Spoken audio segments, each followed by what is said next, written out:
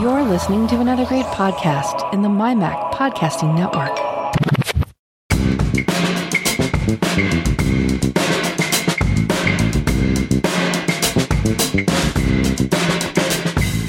Hi, Melissa. Hey, Elisa. Guess what? What? We have another boy. We have another boy. When are we going to have some girls? Pretty soon, I hope. Boy, can you introduce yourself? Hello, girls. I'm Simon, and I'm from the Essential Apple Podcast. Welcome, Simon. Welcome, Simon. And this is going to be episode 357 of the geekiest Essential Apple ever. Yeah. I love that title. Apple That's Podcast ever. Yeah. And we do want to make a note for the listeners that this podcast is going to be both in the Geekiest Show Ever feed and the Essential Apple Podcast feed in about 2 weeks. So we're recording this 2 weeks early just because of stuff. We're doing a crossover, kind of like that time when Happy Days and Laverne and Shirley got together. Mm-hmm. Kind of like that. Yeah, exactly. Exactly. So we are recording and I just dated myself. on May 2nd to be released on May 16th or thereabouts. So if time anything travel sounds is awesome. Yes, just in case anything sounds a little dated or like, what are you talking about this now? That's why. So, Simon, how are you today? Melissa is packing up her house. I'm good. Thank you. And thank you for having me on the show. That's excellent. Melissa's been on the Essential Apple before. Mm-hmm. And I at some said, we point, got to get you on ours. You have to come over to our place. Yeah. Yeah. So, Simon, you have a whole list of things on the on our Google Docs here that you wanted to talk about. So, why don't we start about the virtual event that Apple held last week? Is there anything on there that you really liked? Yeah, we wanted to talk about our feelings about it. Yeah, what sure. Did you think? I enjoyed the event. I really did enjoy the event a lot. I was pleased and somewhat surprised to see iMacs. I wasn't convinced. I had them on my bingo card, but down at the bottom there's a low chance of iMacs. I was surprised that they came out with the M1. I think most of us had been assuming that the iMacs were going to be held back until there was a next one up M processor, M1X or whatever. I don't know if you've seen it, but this week the rumors are that the M2 is going into production for later in the year. After the event, when I thought about it and I talked to some other people, there was, several people said, well, the M1 is generating so much good press. I mean, I know Apple plan these things years ahead, so it's not really like they made a sudden just kind of decision. bring it out, dust it off, and here you go. Yeah. Oh well, here you go. Yeah, we just thought we'd slap an M1 these after all. And all the power users went out and grabbed up all of the M1s, the Mac Minis and the MacBook Pros and the MacBook Airs, and they did all those reviews and put them head to head. And so, yeah, it kind of makes sense that an iMac that's ready for the masses. I think. Yeah, the general view, even though some of us were surprised, I was surprised that they came out with the M1.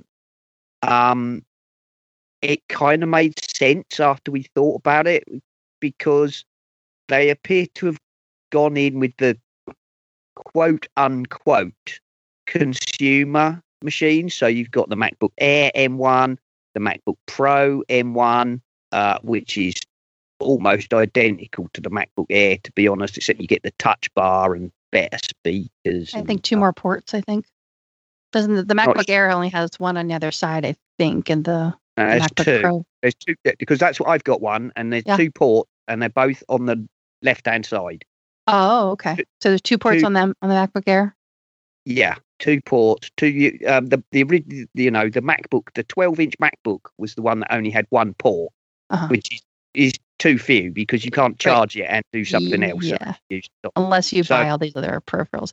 My MacBook Pro, but it's a 2016, but it has 4 ports, 2 on the left and 2 on the right. Right. That's what mine So I thought that I thought that had continued through to the M1 MacBook Pros. No, I think the M1 ones only have 2 ports, and then people are suggesting. So we've got that the new ones will have more ports. Yeah, M1 MacBook Pro, M1 Mini, that has 4 ports, 2 Thunderbolt, 2 USB-C 4, I think. The iMacs, the bottom of the range, the cheapest one, only has 2 ports. Oh, they're reducing the ports on those too, huh? That only has 2 ports. If you want the 4-port one that they showed in the event, you need to buy the middle or higher one.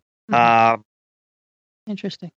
But we were thinking, we thought actually that makes sense because they've covered the consumer range with the M1. And now the expectation is that when they do MacBook Pro, quote unquote Pro, so the bigger one, the 16-inch, and the bigger Mac, because, again, we're expecting that to maybe be 30 or 32 inches. Maybe. Oh, really? Wow. Beyond this 27? Well, the screens are going that big now. Yeah. Lots of the people that I've spoken to, people we've had on the podcast, who've gone out and bought M1 minis, then went out and bought an LG 32-inch screen, 4K or 5K. The bezels are getting smaller, so. But are they putting it across the room? That's just way too big for me. And plus, I don't have the room. I can handle it. Yeah, I don't have the physical room for something that large, but I think that would just kill my eyes. Well, I mean, Nick. Oh, you make adjustment. Nick, who's a regular co-host with me, has bought a 32-inch, but it's like ultra wide, so it's not like a 32-inch TV. It's 32 inches diagonally, but it's not 16 by 9. It's, I don't know, 25 by 8. Kevin would love that because people who do a lot of spreadsheet work like to have that width. Yeah, I would love that. A lot of people obviously have got used to working with 2 monitors. You have one monitor that you look at and one that you put all your palettes or your email app or whatever on. And Nick's saying, "Well, I do with my MacBook Pro. I have my display in the center, and I have my MacBook Pro off to the right, and I keep all the palettes and all the little stuff over there." Exactly.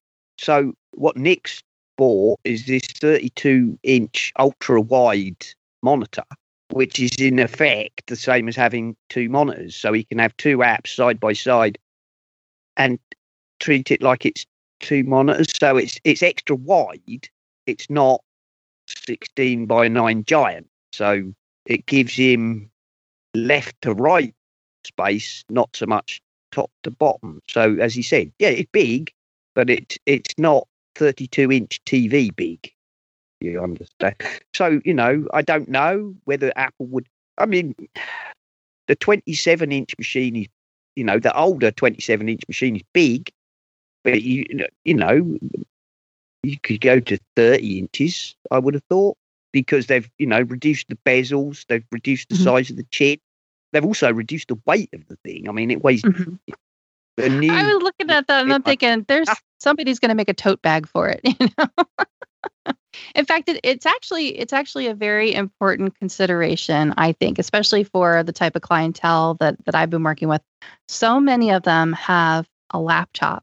And the reason why they chose the laptop is because they wanted something that they could, not because they travel. I mean, in some cases, yes, but most of them, not so much. But a lot of times it's because they wanted something that they could carry into the Apple Store to get support with. And I know several people who kept the box. In fact, we have one that somebody donated to us and the box was in great condition. They basically used it like a suitcase because they would put the iMac, the whole big honkin' iMac in there and carry it to the Apple Store to go get service, to go get training. Like they would take it to the training classes, Yeah. And so a lot of them are like, this is noise. I'm not doing this anymore. So they would get a MacBook Pro. But then the problem that I've run into a lot is then they let it sit there in their desktop and they basically use it as a desktop and they're not benefiting from a larger screen by doing that. And the batteries tend to swell because it's plugged in all the time. So, for example, like I have a lady who right now I'm thinking about encouraging her because she's got a 10-year-old machine and, it's on borrowed time. And she loves teal. And I'm thinking about getting her, having her get the green one because she doesn't take her laptop anywhere.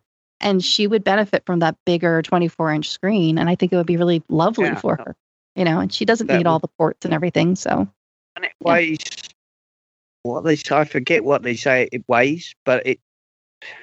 Enough that she could put it in a tote bag, with enough padding. Like I'm thinking there's got to be a market for that. Like every time I see something come out, I think about all of the third-party vendors and all the things that can be designed for the product where maybe it lacks in ports. Other people are going to make other products to plug into that to expand it. And I can envision a tote bag that's designed to put this in that protects the screen and somebody could, carry it easily to the Apple store just like that. Well, some of us who've been Mac users for a long time, who remembers that the compact, Apple sold a tote bag for the compact Macs. I had one. I used to. Did you really? I used to have a. Well, yeah, I actually had. What I had was a Prodigy SE, which was an Apple SE with an accelerator board in it, which took it up to SE30 spec, and a bag. And you used to put the bag and the keyboard and the mouse in there and sling it over your shoulder and lug it wherever you went. Yeah, I'm not totally off base then, right? I mean, it could happen. Okay, the size, the weight of the 21.5-inch iMac is just under 10 pounds. Oh my God. That weighs as much as my dog. I think, I'm not sure if it was Jeff, I think it was Jeff Gammett, who said, I looked it up, that's about the same weight as my Pismo notebook back in the day. Oh my God. Yeah, I believe it. Wow. And, Simon, we have dogs that size, don't we? Yeah, I don't know. I mean, yes, my dog and yours are very similar. Your Opal and my Vinny. I mean, mine's a Cavalier Poodle cross. Yeah, I think yours is a little bit bigger. Mine's a little Maltipoo. It's not much bigger, but yeah, they're but they look very similar. They're white. We should put pictures of them side by side. That would be really cute. Our purse puppies, our purse iMacs. But I mean, that was exciting. Right. At least we've had people back in the before times, as Jeff would say, at the Smug, the Suffolk Mac Music Group. There would be people would come to do a presentation, and they would arrive with their 27-inch iMac in the box. And why not? If you keep the box, it's one of the best ways you're going to transport the damn thing. Put it in the boot of the car, carry it into the. They make all of these leather accessories for the phones every year. There's always a leather case or something. I really, really think it would be really fun, a very tongue-in-cheek kind of throwback thing for them to make a tote. I want an iMac tote. Giant attaché case for your 27-inch iMac. As long as don't get the Hermes. That's what I want out of it. I wanted an iMac attaché. Yeah. So what about AirTags? Anybody excited about AirTags? AirTags. I can't find a use for them. No, it's not something that has a great deal of appeal to me. I was pleased to see that Apple pitched them at the kind of market pricing. There's no premium. There's no premium on the AirTags themselves. Yeah, but the accessories. Now we're back to accessories. Has it pronounced Hermes? Hermes. Hermes, so crazy. Yeah. Now the only use that I personally have would be trying to find my suitcase when I'm at the airport. Wondering, because you stand there and you're like, is this mine? Is this mine? Is this mine? Because everybody's suitcase looks the same. But when you put your AirTag onto your suitcase, are you supposed to put it on the outside or on the inside? No, you can do what you like. I would not want it on the outside. I would think it would get damaged. It could come off. If it was me, I would be, if you're talking about putting it in your computer bag, you're putting it in your purse, you're putting it in your travel bag, whatever. No, don't put it on a luggage tag. That's stupid. If somebody wants to steal your bag, they just take off the luggage tag and throw the thing away. Yeah, I mean, you've got that. It could fall off. It could be damaged, as you know. I mean, we've seen the people taking the suitcases and putting them on. They do not put them on gently. They chuck them. Well, let's face it. They've got to shift however many bags, and they've got a very limited time. I'm not necessarily saying they shouldn't take a little bit more care, but they're being lent on. There's 5,000 suitcases but here. I can see a tag getting damaged that way. So yeah, So that's my only use case, because I don't lose things. I'm not someone who loses my pocketbook or loses my keys. I'm just not that person. I thought about maybe putting one on my dog, like if they made a dog tag, but the whole problem with this is that they're not anti-theft. They're really just like, oh, where did that thing go? And it would be helpful, like if Opal, got out or something, like when I'm worried about when we go to do the moving process and when we're lots of in and out. What if she gets out? She doesn't have a lot of wanderlust, so I don't worry about her really going too far. But what if she gets packed in one of the boxes? No, just kidding. Like there's just times where you could misplace something, and that would be kind of handy to have it. The thing that I was really shocked about when they talked about it between the AirTags and the Siri remote was the fact that there wasn't Find My Siri remote enabled. There wasn't Find My for the Siri remote. Oh my! And on top of that, you might have seen in the show notes, I added a link. I did. I thought maybe we might switch around a little bit if you wanted to use that as a transition to talk about that.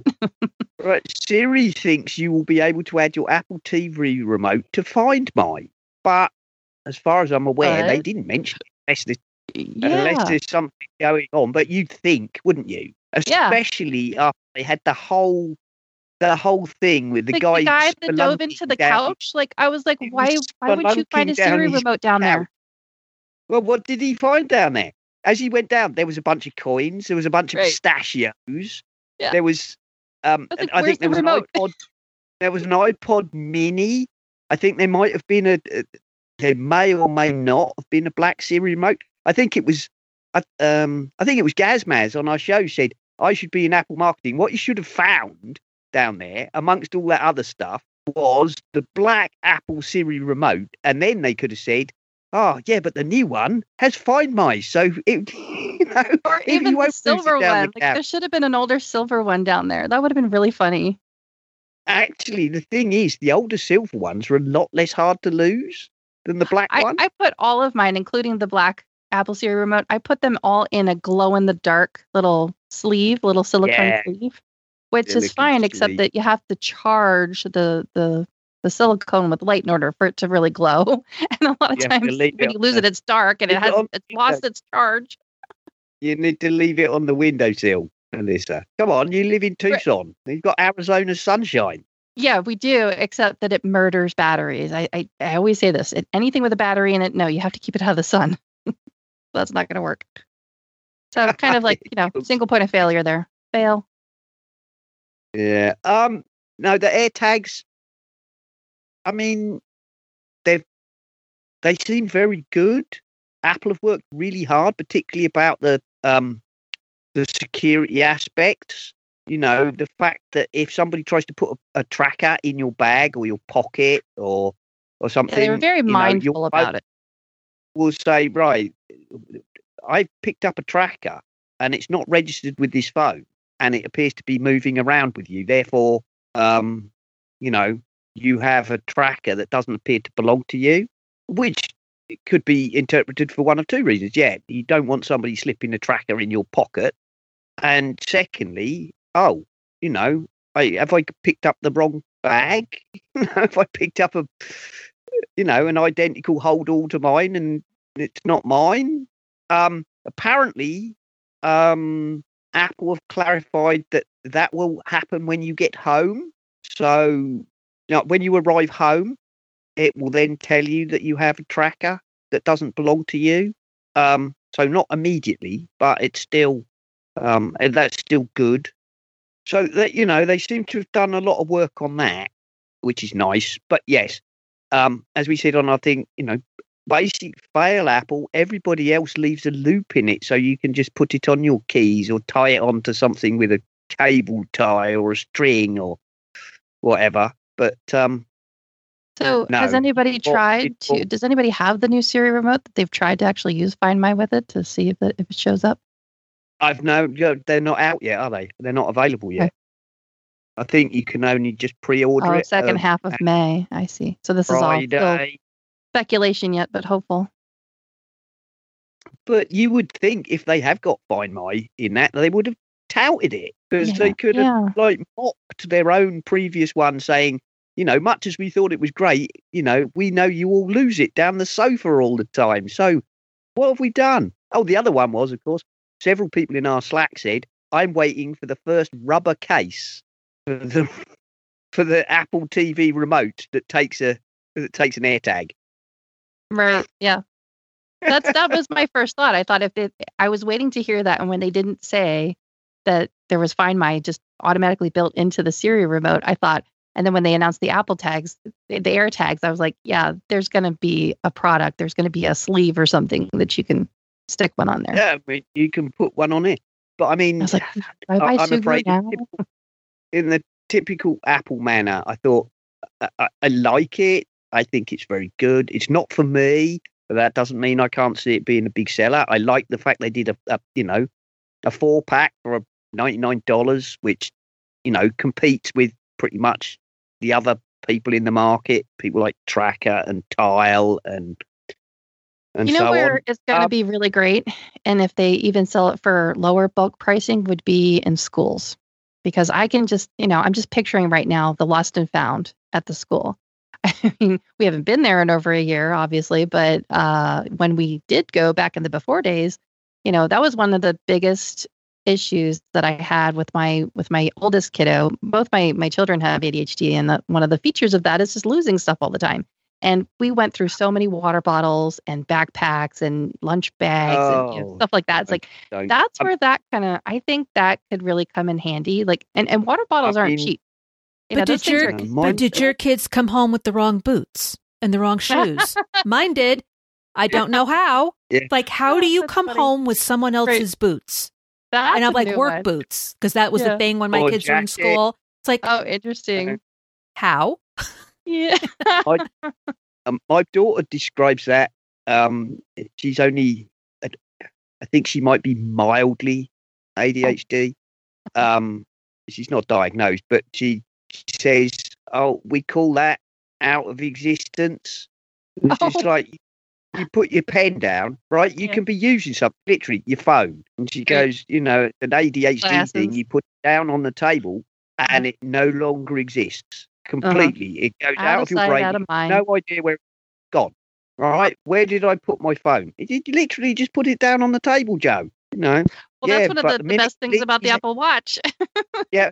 But my husband uses that feature the most on his Apple Watch. Finding his phone. Because once you have the watch, you're not carrying the phone as much. You set it down more frequently. So, I can see a big use case scenario for these AirTags in schools for tracking things. And I could just see that would be really, really useful. Now, what's the distance, though? I mean, if you leave it at school, are you still going to be... Yeah, I guess you will. You'll be able to find it, right? I mean... The whole idea, and one of the reasons that the Tile have got the hump, is that all previous trackers have had to rely on Bluetooth LE. And this is making use, as long as you've got a new enough phone, it's using both Bluetooth and U1, the ultra wideband. And the ultra wideband, and basically any iDevice that comes near that tag will pick up its signal, and it has a rotating anonymous code, which is what it sends, no identifying information, that is then passed on to any device that comes within range, and that is then relayed back to Apple. And if it then says, and then that is effectively tracked back and relayed back to the user. Apple don't know who the user is. All it knows is this phone saw this tracker in this location. And then that's passed from phone to phone and back to Apple. and back to the user. So and it's a peer-to-peer network, right? It's like a mesh. It's like a mesh network. Okay. In effect, to some extent. What if you're in a sea of Android devices, though? What if you're, few Apple devices to a whole bunch of Android all around? The Android devices cannot detect the AirTags in that way. But if an Android user finds an AirTag, they can use the NFC feature to tap their phone on it. And if the user has entered details into the tracker, so if found, ring Melissa on this number or email my lost and found at 33mail.com. Something else I'll mention in a second, but you can enter those details into your tag, same as you can name it and do all sorts of other things. So they can tap it and get the details to contact you and say, I have found your AirTag or your bag with your AirTag or whatever. That's like when you put your iPhone into lost mode, you can put a message on it. Yeah, exactly. You can say, because I've actually had to do that. Yeah, and turn it off. Say, this is my iPhone. Please contact me on, whatever. Right. This other phone number that isn't my phone number that's on the lost phone. Yeah, but what I would, it's no good putting your own phone number on it, is it? Right. That's why it's good to have a Google Voice number for sure. Yeah, or or various others. And this is a bit off topic, but I'm talking about safety and AirTags and such things. One of the things I promote quite a lot on my show is email aliasing services. I use several. They're all free. There's a service called sudomail.com, which is SUDO mail.com, which allows you to create aliases. I think the free trial lasts a considerable time, and you can have up to about 10 aliases on that. But when the free trial ends, you can keep 2 aliases, which is good. And even then, you can change them. You can kill one and create another one. I use another one called 33mail.com, and I use my favorite is simplelogin.io. And I had the developer on my show who talked about it. It's a brilliant service, allows you to create email aliases on the fly. So, when you want to sign up to a shopping site, you create an alias on the fly, and it can be, Melissa's shopping for clothes, and then it will add it'll be some randomly picked dictionary word at, and then you have a selection of server names you can choose. And no one will ever know that I bought that leather onesie ever. It'll just be between me and the vendor. Ever, because you can use it once. And once they've confirmed and your sexy leather onesie arrives, you can destroy that alias so that, naughty leather onesies. And they won't get tracked for more of them and find out they cannot email you anymore ever, because 33 sudo no, see, I get confused because I use all of them so that I can generate loads of aliases all the time. sudosimple33.org. Mm-hmm. Yeah, that's the one. Yeah, but they're all excellent, and they all offer a free layer, and that allows a lot of privacy and a lot of, if you sign up to something and then they start spamming you with mail, and you click, stop emailing me, and that doesn't actually make any difference. You can just go, right, well, I signed up with some dodgy site at Not Likely Chum at simplelogin.co. You can just throw that away, and then they'll just get. So they're disposable email addresses, basically. They're disposables. Mm-hmm. You can literally make them on the fly. I mean, they all have a limit on the number you can have running at once, and it varies by service. The advantage of this over Apple's built-in system is that they're free. I mean, because you're basically, if you have iCloud and you're paying for it, you're basically paying for the mail service. Well, that's what I'm thinking, because you can make aliases through iCloud. Yeah, that's what I was going for. Mm-hmm. You can. I think you're allowed up to 3. Well, simple login allows you, I believe, up to 15 aliases running at any one time for free. Yeah, so the limit is larger. And if you pay, there are options like having your own custom domain and whatnot, and a whole load of other features. But I just use the free one because I've got things like, I create emails like just my mail readdressed at such and such, or I'm buying something off a dodgy site. Whatever. I just create these things, and then if they start emailing me a load of junk, I just throw it away, and they'll do their emails will bounce forevermore, and they don't know who I am. So there we are. Sorry, I've got a question about Apple TV before we go on to our next topic. I want to go back a little bit. What are your feelings about Apple putting out more of a stick like a Roku? Do you think there's a market for that? Definitely. All right. The first thing I saw when they said, and now Apple TV, I thought, right, okay.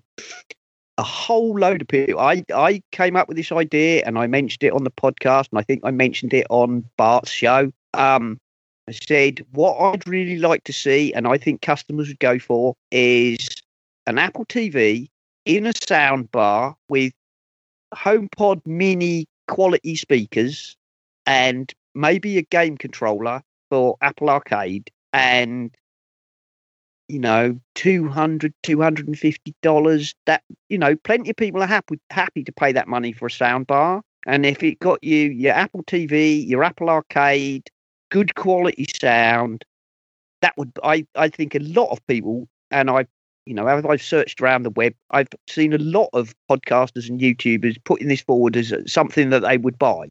And what did Apple do? They went, here's the Apple TV, exactly the same as before, except now you can have 60 hertz refresh rates and a slightly better remote. And by the way, it's still $200. And I went, it's targeted towards gamers. Big miss. Sorry, it's for gamers. See, I would like to see a stick like a Roku, because for me, I do not want storage. I do not play games. I do not buy movies or TV shows from the iTunes store where I want to download it onto the device. I just want to put it in the TV and then just say, okay, now I want to watch Netflix. Now I want to watch Apple TV Plus. Now I want to watch Amazon, whatever, just like I do with my Roku. I don't need it to be, what do they call it? Like a home hub. Yeah, like a home hub. That's the word I was trying to think of, because I don't do that stuff. So for me, buying an Apple TV is way overkill. So you want the Apple TV Air. That's what you want. Yeah, exactly. Something like you that. Want the Apple TV I Air. just want a $35 to $50 stick that I put into my TV, just like I do with the Roku. That's all I want. They can have the same. You said that you can have the same navigation experience, because it is wonderful. I mean, I've had a Roku, and I have an old Amazon Fire, and I much. And I know I'm biased, but I much more prefer the Apple TV interface. It's just so much cleaner, and it's so much easier to navigate. I think it's if wonderful. They had announced it would be great if you just had a regular light version. I would have ordered it right away.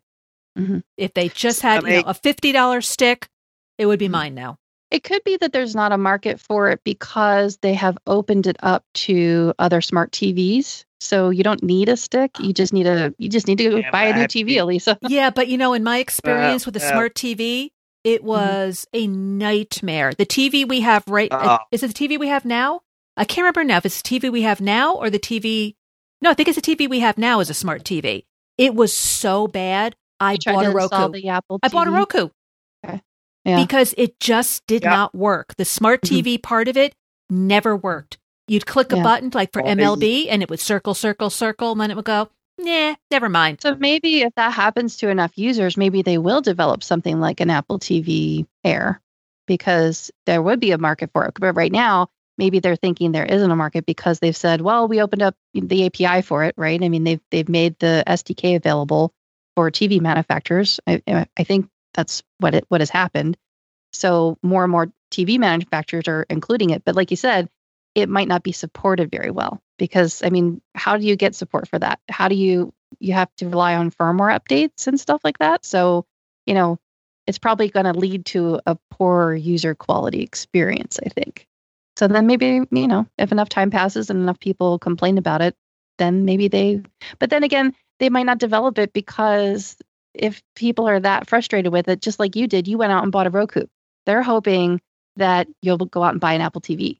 I know you don't want the whole full thing because you don't need all the other features, but I think that's why they keep the 32 and the 64 gig. So we have the 32 version. I know I've all the way back to the version 2, but the problem that we've run into it, which is why I am excited for a future model, is that the 64 gig is built for gamers. So you mentioned the 60, refresh rate, all that kind of stuff. That's the kind of stuff that gamers are after. And you need the bigger hard drive size and you need the beefier processor, because as they develop more games for arcade, we ran into that. We ran into like a bottleneck. That's why we canceled our Apple Arcade subscription, because we ran into an issue where we still have the version 4, which is the HD model.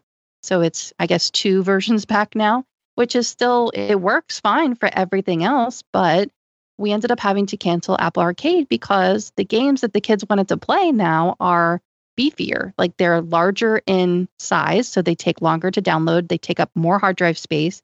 So the best games are like at least a gig, right? And you only have 32 gigs to work with. You've got the operating system and all the other apps that are taking up space. So we ran into that roadblock of just running out of space. I was like, well, what else are we going to delete? Now we're having to delete stuff.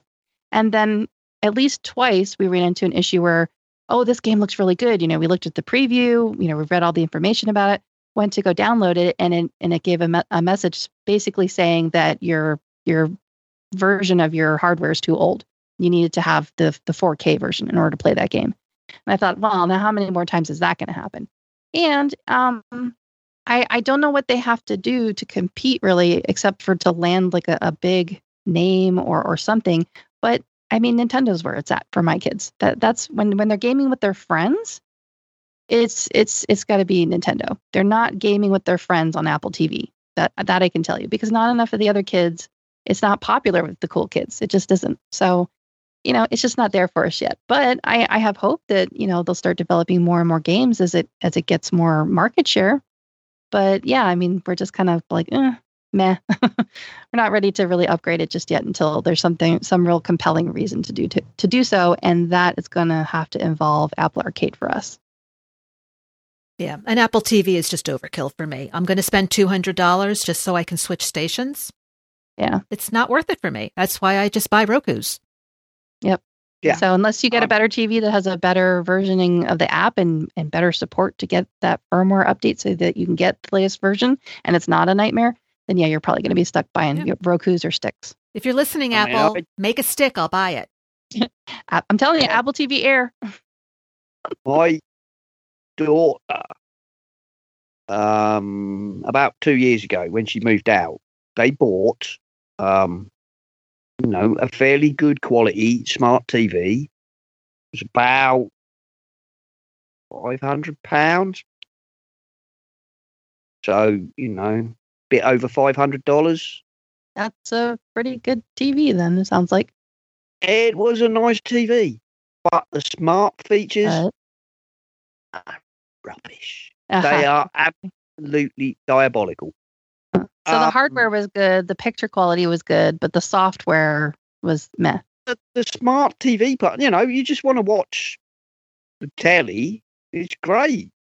But when they tried to use the catch-up features, it was slow, it was laggy, it was buggy, it was just unpleasant.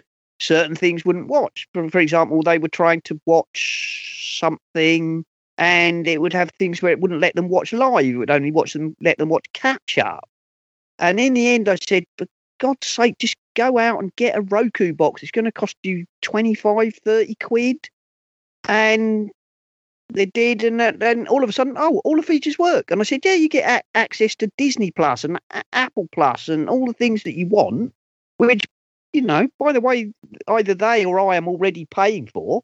So it's like, get the like, use of you're going them. to spend all that money for something for it to be baked in, and then the baked in features fail. It doesn't work. I mean, a lot of times I would log into something and then a day later it would tell me to log in again. It's like, but I logged in yesterday. And MLB was the worst. And I don't know if it was because of MLB or because of the TV, but like I said, you pick MLB and it wouldn't even show up. I put it as a favorite. Wouldn't show up as a favorite. And I'm like scrolling. So like, where the heck is MLB? I'd have to go for a search, find MLB. And then it would just spin and spin and spin and spin. And not only would it not knock you back to the home screen, it would knock you completely out of the smart TV section. Oh my God. Like all that time is wasted. You'll never get that back. Yeah. And after a couple of months, I just said, that's it. Yeah, it's not worth it. I am done. Because one of the good things about smart TV is you don't have two plugs that you're plugging into the wall. You only have one, the TV. I'm like, I don't care. I have the outlet space. Yeah. Not a deal. Yeah, the Apple TV experience, if you get the Apple TV, is just so much better. It's just so much cleaner, and it just works. I really like it. Don't get me wrong. I have an Apple TV 4, which is the HD, the first one with the Siri remote. Yeah, so that's the same thing as we have. Mm-hmm. Yeah, I have the older Apple TV 3. I have that too. I have that in the bedroom. It's been deprioritized. Exactly. Yeah. That's got, shifted into the bedroom. But all the other bedrooms, I've got Roku boxes because they provide the functionality that the kids want. They're not interested in all the other stuff. They're more affordable. They just want, I think that's been the biggest argument with Apple TV is the price point. They're asking too much for what it is, I think. Especially compared to the competitors. Right. Right. They really need to come down the price point. So maybe the answer is to not make an Apple TV Air, but to just come down on the price point. Or, they need to give you more for the money.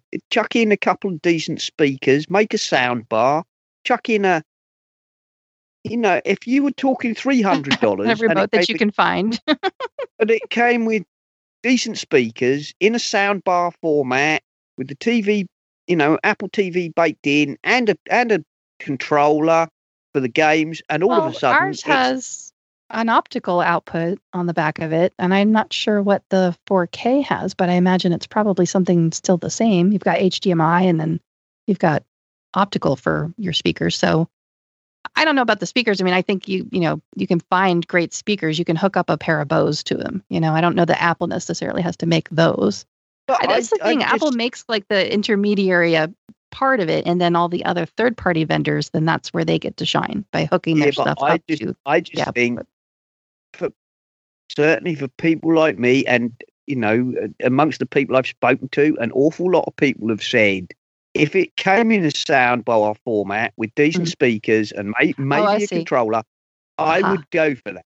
I would not balk at spending £300 on that, because I know I'm getting good audio quality, a decent smart TV experience, decent games, a controller to play them with. Yeah, it would be basically an upgrade. You could basically extend the longevity of an older TV or a not so smart TV and basically convert it into a smart TV. And the soundbar would totally upgrade the quality of the sound. Even quite expensive televisions have atrocious speakers in them 99% of the time. I mean, why TV makers cannot put decent speakers in there?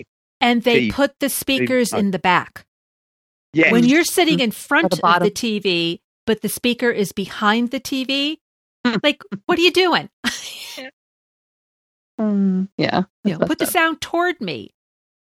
Yeah, makes no sense. I'm assuming that they work on the principle, a bit like the iMac and its downward firing speakers, which actually work really well because they bounce off the desk, is that they're going to bounce off your wall. But, of course, most people, you've no idea what people have got on their wall. You know what I mean? Often, here in England, you may find walls have 4 or 5 layers of wallpaper because, a lot of people in this country, strip the wallpaper off. No, sod it. Just put more wallpaper on the top, Out here, it's plaster and adobe, so. Well, a lot of our houses, basically plastered walls, and then people stick wallpaper on, and then the next person just goes, I can't be bothered to steam all this off. I just stick more wallpaper on the top. As long as it's not sort of, Bimura textured wallpaper. If it's just standard thin wallpaper. Just stick more on the top. More insulation. It's insulation and keep you warmer. Yeah, I don't think they're going to make the soundbar version either. I don't think they're going to make the Air version, and I don't think they're going to make the soundbar version because they have the HomePod minis. They just rather you buy 2 HomePod minis. So that's how you solve that problem. In their eyes, I'm sure. What I'm saying is, what are the HomePod minis? $99 a piece. Mm-hmm. A pair of those. That's why I'm saying the price point has to come down really on everything to make it really affordable for the average person. If you say, okay, take a slight cut on the price of 2 HomePod minis or the guts thereof, take a slight cut on the price of the Apple TV box, chuck in a controller, they will fly off the shelves. They won't be able to produce them fast enough. Rush out and buy them. They really would. Dear Tim, please take note. I would buy. Everybody I've spoken to said I would buy that in a heartbeat. And most people. So here's a thought. Do you think new ones and just gone meh? Do you think the price of things are put maybe on purpose higher because of chipset issues or supply chain issues? Do you think there's anything to do with that? I think Apple just love their prices and their margins, and they. It's the Apple tax. Just going to say it's the Apple tax and the prestige of saying I have an Apple product versus a Roku versus a Fire Stick. Yeah, right. The only problem there is that only holds up if what they're offering you has a value proposition. I'm happy to pay the Apple tax to buy an Apple laptop because I know I can probably squeeze 10 years out of that. Right. Whether it's me personally or, 7 years for me and then 3 years for one of my kids. I'm happy to pay tax on an Apple Watch because I can squeeze. Not only that, but Apple's initiatives for, just other, social justices and things like that. I think that I'm happy to pay the Apple tax because they do so much for the environment. They do so much for people.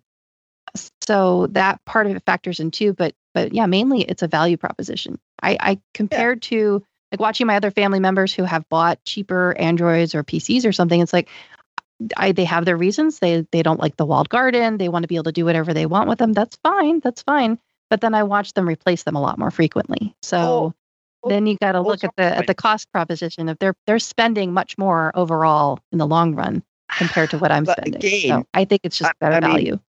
The thing there is you've got the fact that for some people, they just cannot afford to stretch to Apple's premium price.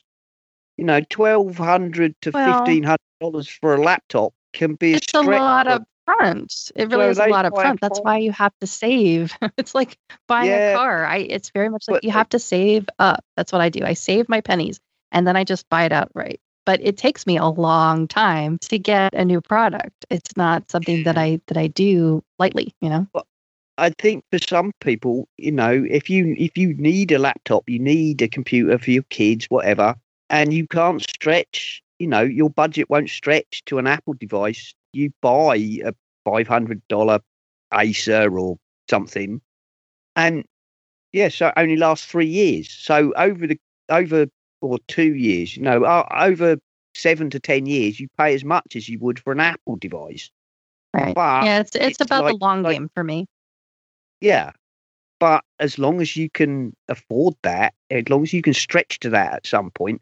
I mean, I've just bought a new, MacBook Air M1, and it cost me about $1,600, which works out at about £1,500 UK. That's a lot of money for me, and it was difficult for me in some respects to justify that. But at the same time, my old machine was a 2013. I've handed that off to my son, and I know that I will squeeze another 7 to 10 years out of this machine because by buying an M1, I've kind of future-proofed myself. Plus, they hold their value. I just got a new iPad. Sam's Club had a sale on them, and they were actually cheaper than the educational discount. And I was able to do this because the last iPad that I had, I got it on sale, and it was like $250. I had it for about a year, and I was able to sell it for that same price because that's what Apple was offering a trade-in for. The trade-in value stayed the same. I didn't lose any money on it, and I ended up selling, trading in that iPad and 2 other older iPads that still fetched a good price. And then I was able to take the money from that and buy a brand new one with double the, or actually, I went from a 32 to 128 gig hard drive. So, I mean, and again, it's like they held their value, and I was able to do that. So, which one did you buy, Melissa?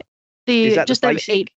Yeah, just the basic 8. I don't need the Pro and all that kind of stuff. No. I've tried to go without an iPad, but I need it for work because I have so many clients who use them, and they'll ask me a question. I'm like, hold on, let me go grab my iPad. So, and keep in mind, the 32 is getting for people small. like us, we use our devices to death. Yeah, we're constantly. We're recording, we're editing photography or video or drawing or writing or something. We are constantly using. We're not the kind of people that buy a computer and then once a week log on to check email.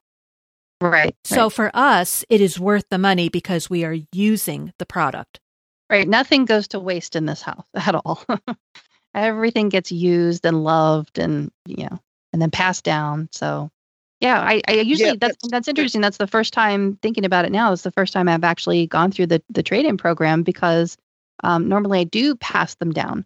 But this was a case where the trade-in values actually went up because I've been watching. Remember, at least I told you, I was like, oh my gosh, they went up like $10, $25. And I thought, might as well just trade them in. And because it got to be the point where the kids just weren't really using the iPad because they have they're happy with their laptops. They're happy with what they have. And occasionally the iPad was coming in handy if like the Chromebook wasn't logging in or something like that. But by and large, they just weren't really using the iPads that much. So that's why I decided to trade them in and get money for them instead of them just because normally what I'll do then also on top of that is, in addition to us using them really hard and, just working them and getting, squeaking out all of the value out of them is a lot of times I would repurpose them. Somebody gave me an old iPhone. It's got a tiny little crack in the corner, but it still works fine. I repurpose that because it's an old 6 and, it's just not, you can't put the newest operating system on it, but the camera works just fine. So I use it as a puppy cam, so you can repurpose these things, they don't have to go into a landfill, but, once you can't get any money for them, so you can either let Apple recycle it or you can repurpose it into something else. So that's why I say nothing goes to waste. I mean, that's a classic reuse of an older phone. Even if you're talking about 6, it's got a good quality camera. Repurpose it as a webcam. There are apps you can buy that will turn them into security cams for your house. Yeah, and back before when we were leaving the house, we used Manything, and we would just turn it on and point it into the living room. And it has that feature where not only does it have a good camera, it still has a good microphone and speaker. And we would leave the house and then we would talk to Opal, because anything more than a couple of hours, then she starts getting really, she has major separation anxiety. But then we were able to talk to her and, calm her down. We'll be home soon. Puppy cam. Now there you go, Have either of you had an experience so far with the app tracking device? So do you mean with the new version of 14.5? So we were going to get into that. I only just upgraded a little while ago. And what does the article talk about? So if you go into settings, and this is with 14.5, and then you tap on privacy, now in addition to where it says location services, right beneath that is an orange icon, and it says tracking. And so we were going to talk about this. We wanted to save this for the show. So originally, the switch is turned off, and it says allow apps to request to track. So why would that be disabled by default? Why wouldn't you want that on automatically? I know it doesn't seem very Apple-esque. Usually they have the switches turned on. So that this is a very confusing topic. From what I understand, and if you know about this, Simon, correct me if I'm wrong. My understanding is if you turn it on, you're telling all apps, do not track me. But if you turn it off, they have to ask you permission. No. I think it's the other way around. It's the other way around. Yeah. Okay. If you want them to request. You turn it In other off, words, don't just do it automatically.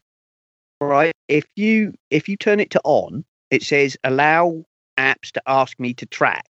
So then every single app will ask you individually, is it okay for us to track you? So Facebook or Twitter or whatever.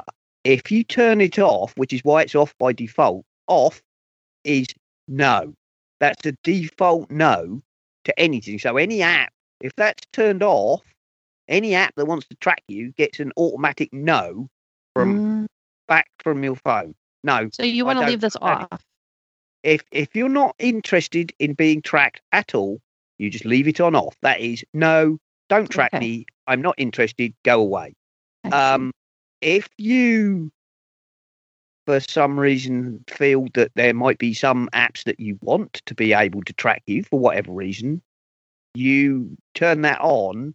But the trouble with that is every single app that wants to track you will pop up the first time you use it, will pop up a dialogue saying, are you okay with us following you around the web? And I have yet to have an app do that.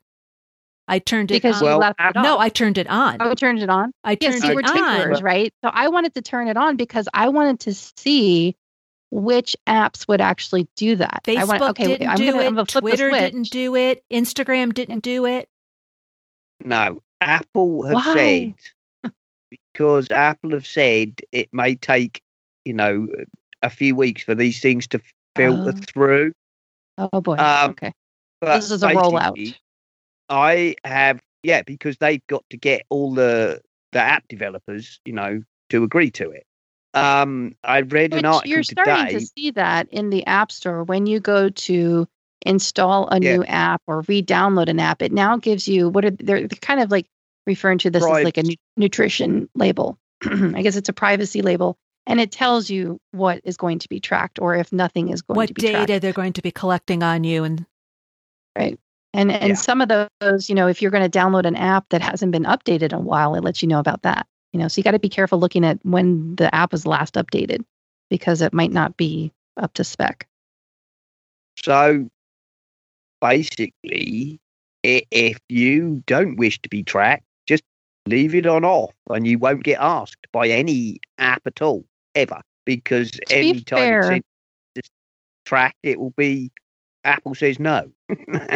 To be fair, there is a little text link that says learn more. And when you tap that, I'm not going to read the whole thing, but it does explain it in more detail. And I mean, I'm just skimming over it, but I bet if we read that and read it over, it's a long scroll, but it does explain everything that it does. But these toggle switches really confuse most everybody that I encounter. Yeah, but everything I'm reading about it, nothing has been crystal clear as to what happens if you turn it on and what happens if you turn it off. So sometimes I read it and I'll go, oh, okay, I'm supposed to keep it on if I want them to ask me to track. And then I'll read something else and go, oh, I'm supposed to turn it off if I want them to ask me to track. Okay. But I've done it both ways for a couple of days now, and I've yet to have anyone ask me. See, and I wanted to throw the switch on just because I was curious about, I envisioned when I thought, okay, I'm going to throw that switch on. I envisioned every time I go to open a new app, a pop-up is going to appear and ask me about it. And then I envisioned, oh my God, this is really annoying. Let me just switch it off so that I don't get constantly bombarded with those messages. So that's what made me think that leaving it off, you won't get told, you won't get asked because you simply just won't be tracked because that's the way that Apple wants to protect your privacy in the first place.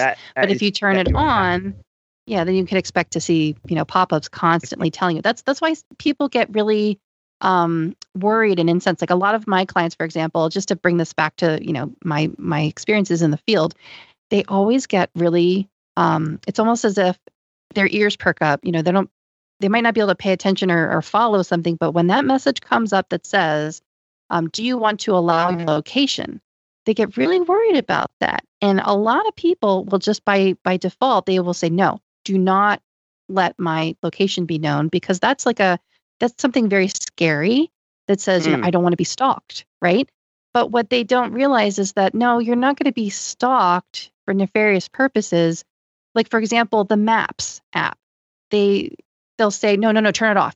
I'm like, yeah, but if you want to use the maps, you need to turn it on because it needs to know your location so it can give you directions. Like, this is a good thing. So it's really difficult to frame these tracking things in a positive light, that there are times where you do want something to be tracked.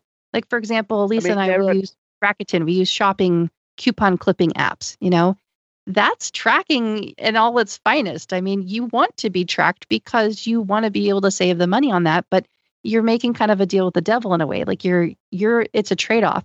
You're trading your privacy for money. You're trading your privacy so that, yes, they'll see that you bought that leather onesie, and then they can track you and they can, give you coupons. Hey, Melissa, you bought this leather onesie on this store. Well, here we have this, the leather pants. You want these too? So, it's a convenience. Is it stalking? Is it, what is it? Is it anti-privacy? What is it really? So it can get very muddy. It can get muddy. But for example, here in the UK, a lot of supermarkets have loyalty cards.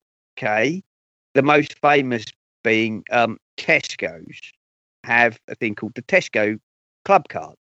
So when you buy your shopping, there you go, you do your grocery shopping, and you scan the card, and they give you 1 point for every pound you spend. So it's a 1% cash back effect. And every quarter, they will send you a letter saying you spent, or you've collected so many points. They don't tell you how much money it equates to, because that's scary. But it's like you've accumulated X number of points, and each point is worth a penny. So here's, I don't know, a voucher for £10 off, right? And you can go, when you go in the store, you give them that voucher, and they just take it as money and knock it off your bill. Now, obviously, the reason they do that is so they can see what you're buying. Okay, they use that to see what customers buy, what customers don't buy, what sells. They used to, as well as sending you some money back vouchers, used to send you vouchers saying, oh, because you bought, I don't know, a bottle of scotch, how about you buy a different bottle of scotch, but we'll give you, currently you got £2 off if you buy a different brand of scotch. Or they've stopped doing that. I don't know if that's because of privacy concerns or GRDP. Now they just send you the cash vouchers, but they still use that to figure out what stuff is selling and what isn't. They do the same thing here. They do the same thing here. Buyers can go do their job. We see that you're buying Oreo cookies. Here's a 50-cent coupon. Yeah, exactly. As I say, many people get creeped out by that, whereas like sometimes it's kind of a convenience, I don't. How do you decide when it's a convenience and when it's creepy? Right. Well, I think the difference is, and this is something I don't think people always understand, I don't have to have a Tesco's Club Card, but I choose to have one because I get effectively a 1% cash back by using it.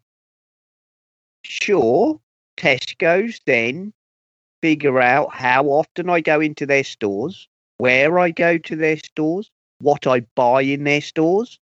And in aggregate, of course, they can figure out what products really are selling, what products are not popular, what products are niche, which they can use to tailor what they keep in stock.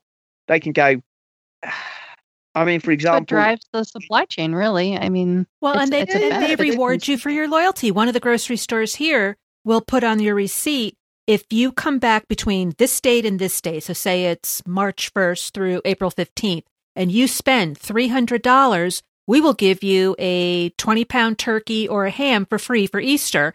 And they do it again at Christmas, and they do it again at Thanksgiving. Yeah.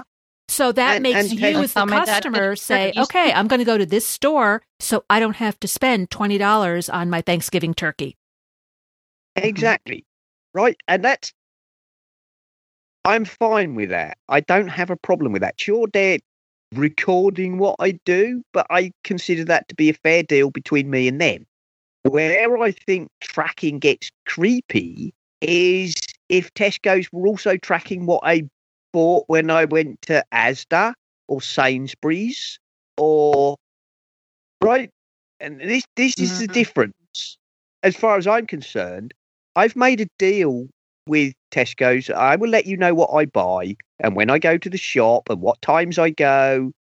I mean, even something as I'll help you do your job. I'll help you. I'll contribute my shopping experiences and my feedback so that you can make better choices about what to put on the shelves. And then that benefits us both. But don't go tracking me outside of other stores. Like, no, this is our relationship here, Yeah, exactly. And also, it helps them decide what are the optimal hours to open a store in my area, right? If they find from that information or if a store is even needed in your area.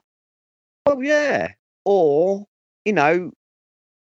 between 10:30 and X amount of time, in this store, the amount of money we generate is fractional. Why are we bothering to stay open? We have to employ X number of staff at X, per hour to keep the store open, and we're generating 500 quid. Well, shut the store at 10 o'clock and be done with it. There's no point staying open till midnight. But Facebook, I think where it gets creepy is when it's very personal things. Yeah, and the other thing is, pregnancy or death, those kinds of things. Like if if someone's passed away and we were shopping for urns or caskets, I really don't want to be followed around when I'm, on Facebook or some other social media site. I really don't want to see more advertisements for urns and caskets because please, I'm grieving, leave me the hell alone, that kind of stuff. Or, I was hoping to keep that pregnancy private. There's an article I'm just seeing it now from The Verge, and it says, Facebook and Instagram notices in iOS apps tell users tracking helps keep them free of charge. So it says Facebook is continuing its campaign against the privacy updates, saying that we want you to keep the ads, telling users the information it collects from other apps and websites can help keep Facebook free of charge. So that's going to pop up in the tracking. So they want you to say, okay, you can keep tracking me so that I don't have to pay for Facebook. Oh, let me tell you, how many people are actually going to pay for Facebook? Yeah. If Facebook said, that's why they're so worried about it. Of course it is. Because if they were, they're never going to charge people. If they said Facebook is $5 a month, if they said Facebook is $10 a month, it doesn't matter. Probably even if they said it was $2 a month, people would just go, sod that, I'm off. Exactly. Right? I wouldn't give them a penny. No. Nope. Right. And this is what I'm saying. What is creepy? There's a deal. I used to use Google, and I was quite happy with the fact that by using Google Mail for free, that they were kind of aggregating the content of my emails to try and feed me ads. We just bypassed it by using a client. Yeah, but I didn't really care about that. The reason I've never been involved with Facebook is because right from the start, it was clear that they are following you around a web. They want to know everything. It's not what you do on Facebook. It's what you do on Twitter, what you do on every website you go to. They're trying to find out, like you said, Melissa, did you go to sexyleatherunderwear.com so that they can send you a load of stuff?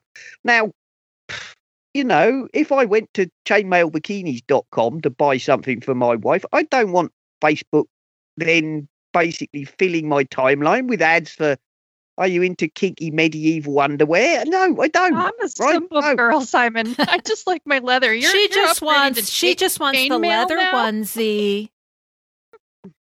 Exactly. Maybe a lacy camisole. But there's all this stuff, and like you say, pregnancies. Okay, and I saw an article like about super invasive. Like they can actually track cycle and I saw an article by a woman. It was called "I tried to keep my pregnancy secret from the internet. This is how it went." It's terrible clickbait. This is what happened next kind of headline. But unsurprisingly, within minutes, she's getting bombarded with ads for Pampers and cribs. And well, the thing I worry about is the targeting of seniors. My parents, my clients, I see that happen so often where, they just want to go on Instagram. Instagram is the worst offender, by the way, in my opinion, or Facebook, but mostly it's Instagram because, that's just a one strip that you're scrolling through. And even I see it. I mean, the ads are really, really crafty and they're really, really tailored. They're really things that you're interested in. And I'm not saying that they're all scams, but so many of my clients will fall for that kind of stuff, and oh, yes, I want this cleanse product. I want this juicing product or this new supplement or this new vitamin. And, you just don't know how they could be harmed by that. And then next thing you know, their information is sold from that company to the next company. And, it's just, it's ripe for scams. And that's just, it breeds complacency is what I'm really getting at. When you allow these things to track without, just with complete abandon, I think it just kind of breeds complacency and, pretty much before you know it, you're being tracked for everything. And then you could be suckered into something without even knowing it.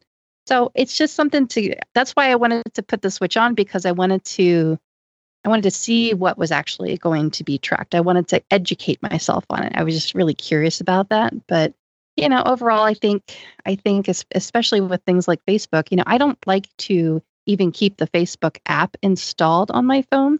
You always hear these stories about, like, is Facebook listening to you? Like, do they somehow tap into the microphone? Usually I just kind of dismiss that and I think, oh, that's just conspiracy theory fodder. But then there are times that I'm like, I really think it does listen to me. I really just have to wonder, So I don't like to keep the app installed. Plus it just takes up so much room. And, it's just kind of a nuisance after a while. Terrible. But I wanted to sell some things, we're getting ready to move. And so I wanted to sell some things in a yard sale. And the best way to do that is through Marketplace. So then I had to install the app because you couldn't just, load it on the web they purposely make it difficult for you to work the web interface. And so that you're almost forced into, you have to make a choice. Either you're going to suffer or you want to be able to get this stuff done efficiently. So you're going to have to install the app. And it really, there's not really much of a choice there when it really comes down to it. So I don't know. I just think some of their practices are kind of stinky when it comes to that. Yeah. It makes me. Well, you said you feel Instagram is the worst. We discussed an article, I don't know, 2 or 3 weeks ago. We came across an article which was what different companies track about you and how much. Instagram is Facebook. They own them. So yeah, they are. But actually, Instagram is even worse than Facebook. That's what I think. Yeah. But no, this guy, they've done a thing about who records what and how much of that stuff that they retain do they consider viable to sell to other third parties. Instagram was way worse even than Facebook. Way worse even than Facebook.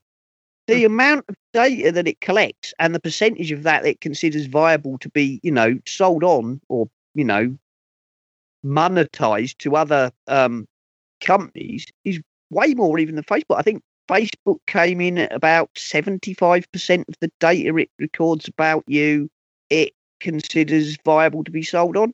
I can't remember now, but I think the Instagram was somewhere like 89%, and also it made a list of all the things it tracked. And Instagram tracks even more things than Facebook does. That doesn't surprise me.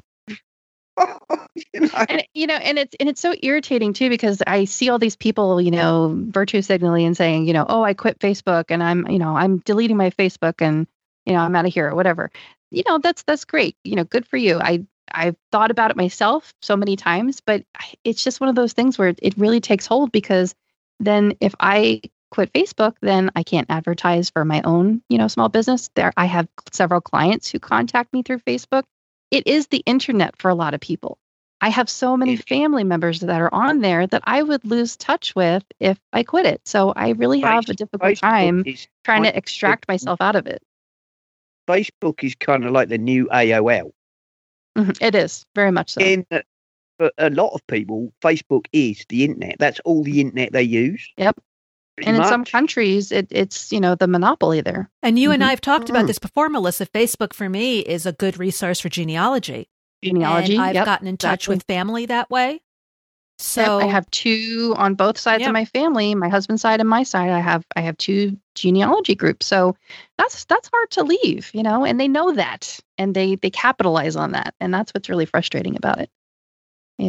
Back in the days of MySpace, it used to be MySpace. Remember when it was MySpace? Yep. And remember when we all started to say, MySpace is becoming the trailer park of the internet, It feels like it's going that way for Facebook too. I mean, what made everybody abandon ship on MySpace? Why did we all I never leave went MySpace on MySpace for Facebook? I never used it, so I have no idea. Did you use it, Simon? No. It was kind of, I'm of an age where when MySpace came along, it was already for people who were slightly younger than me and new to the internet. It was very much a place where people would post their kind of teenage lives and, my playlist of songs I'm listening to now. Wasn't it music? My drama. What people are doing now on YouTube, they would put their music on MySpace. That's what it turned into. MySpace migrated towards that. It started out as just being a personal blog.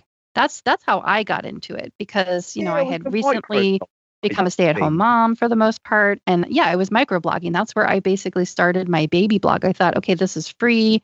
This is a place where I wanted to, back then it was like, who's going to read it? I thought I never ever thought it was private, of course, but it was like, what was I willing to put on there? And that's how I got started.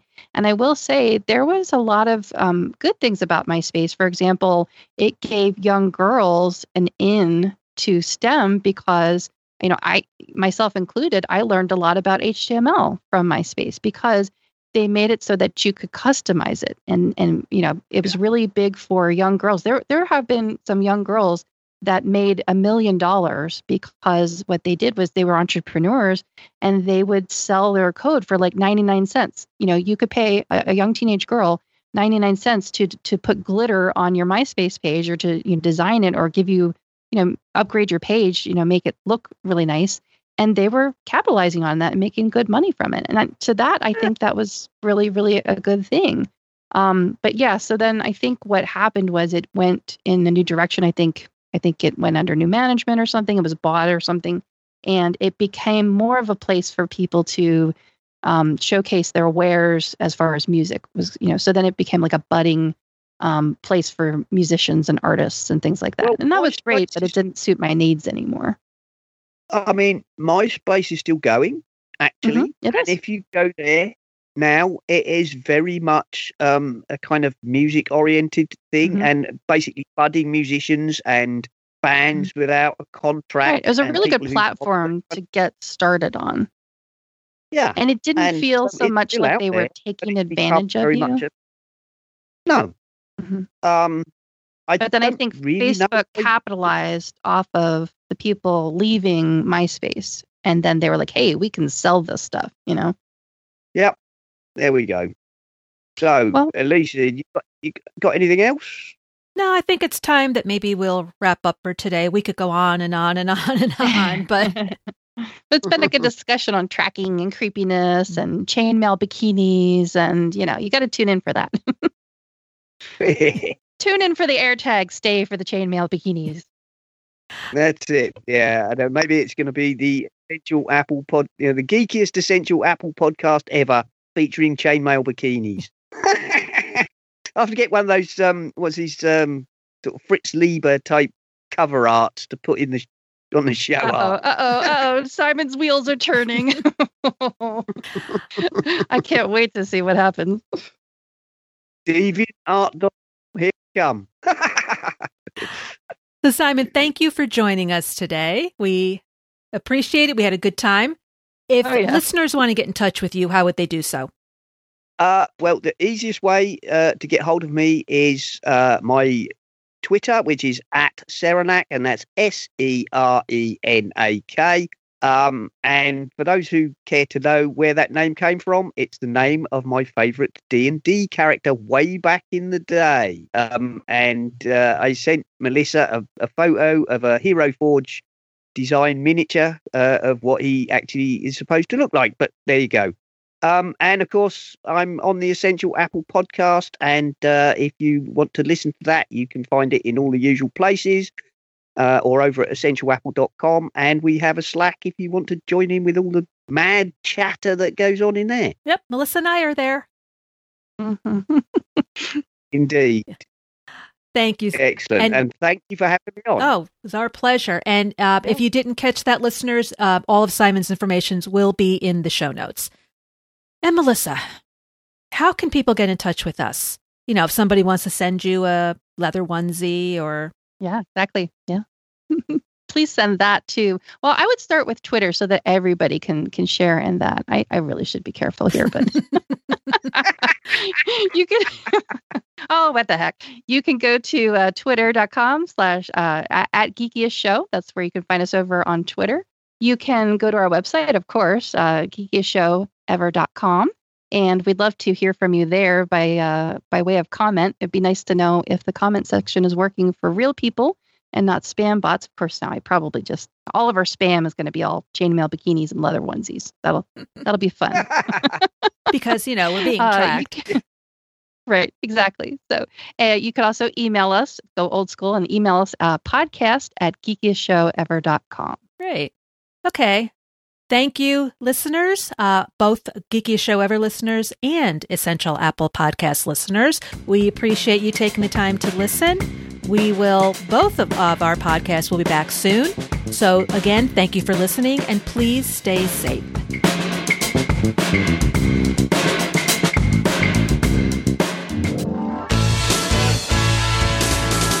Hello everybody, this is Simon Parnell, the host of the Essential Apple Podcast, a show where we aim to take a wander around the week's news in Apple, news, reviews, technology, security, and anything else that catches our eye. Plus, from time to time, we like to have guests from the industry who we get to tell us about their products, their services, their history, their philosophies, what drives them, and of course, just what makes them tick. That, plus a bunch of friends talking about the news in Apple. What more could you possibly want? Check us out on the My Mac Podcasting Network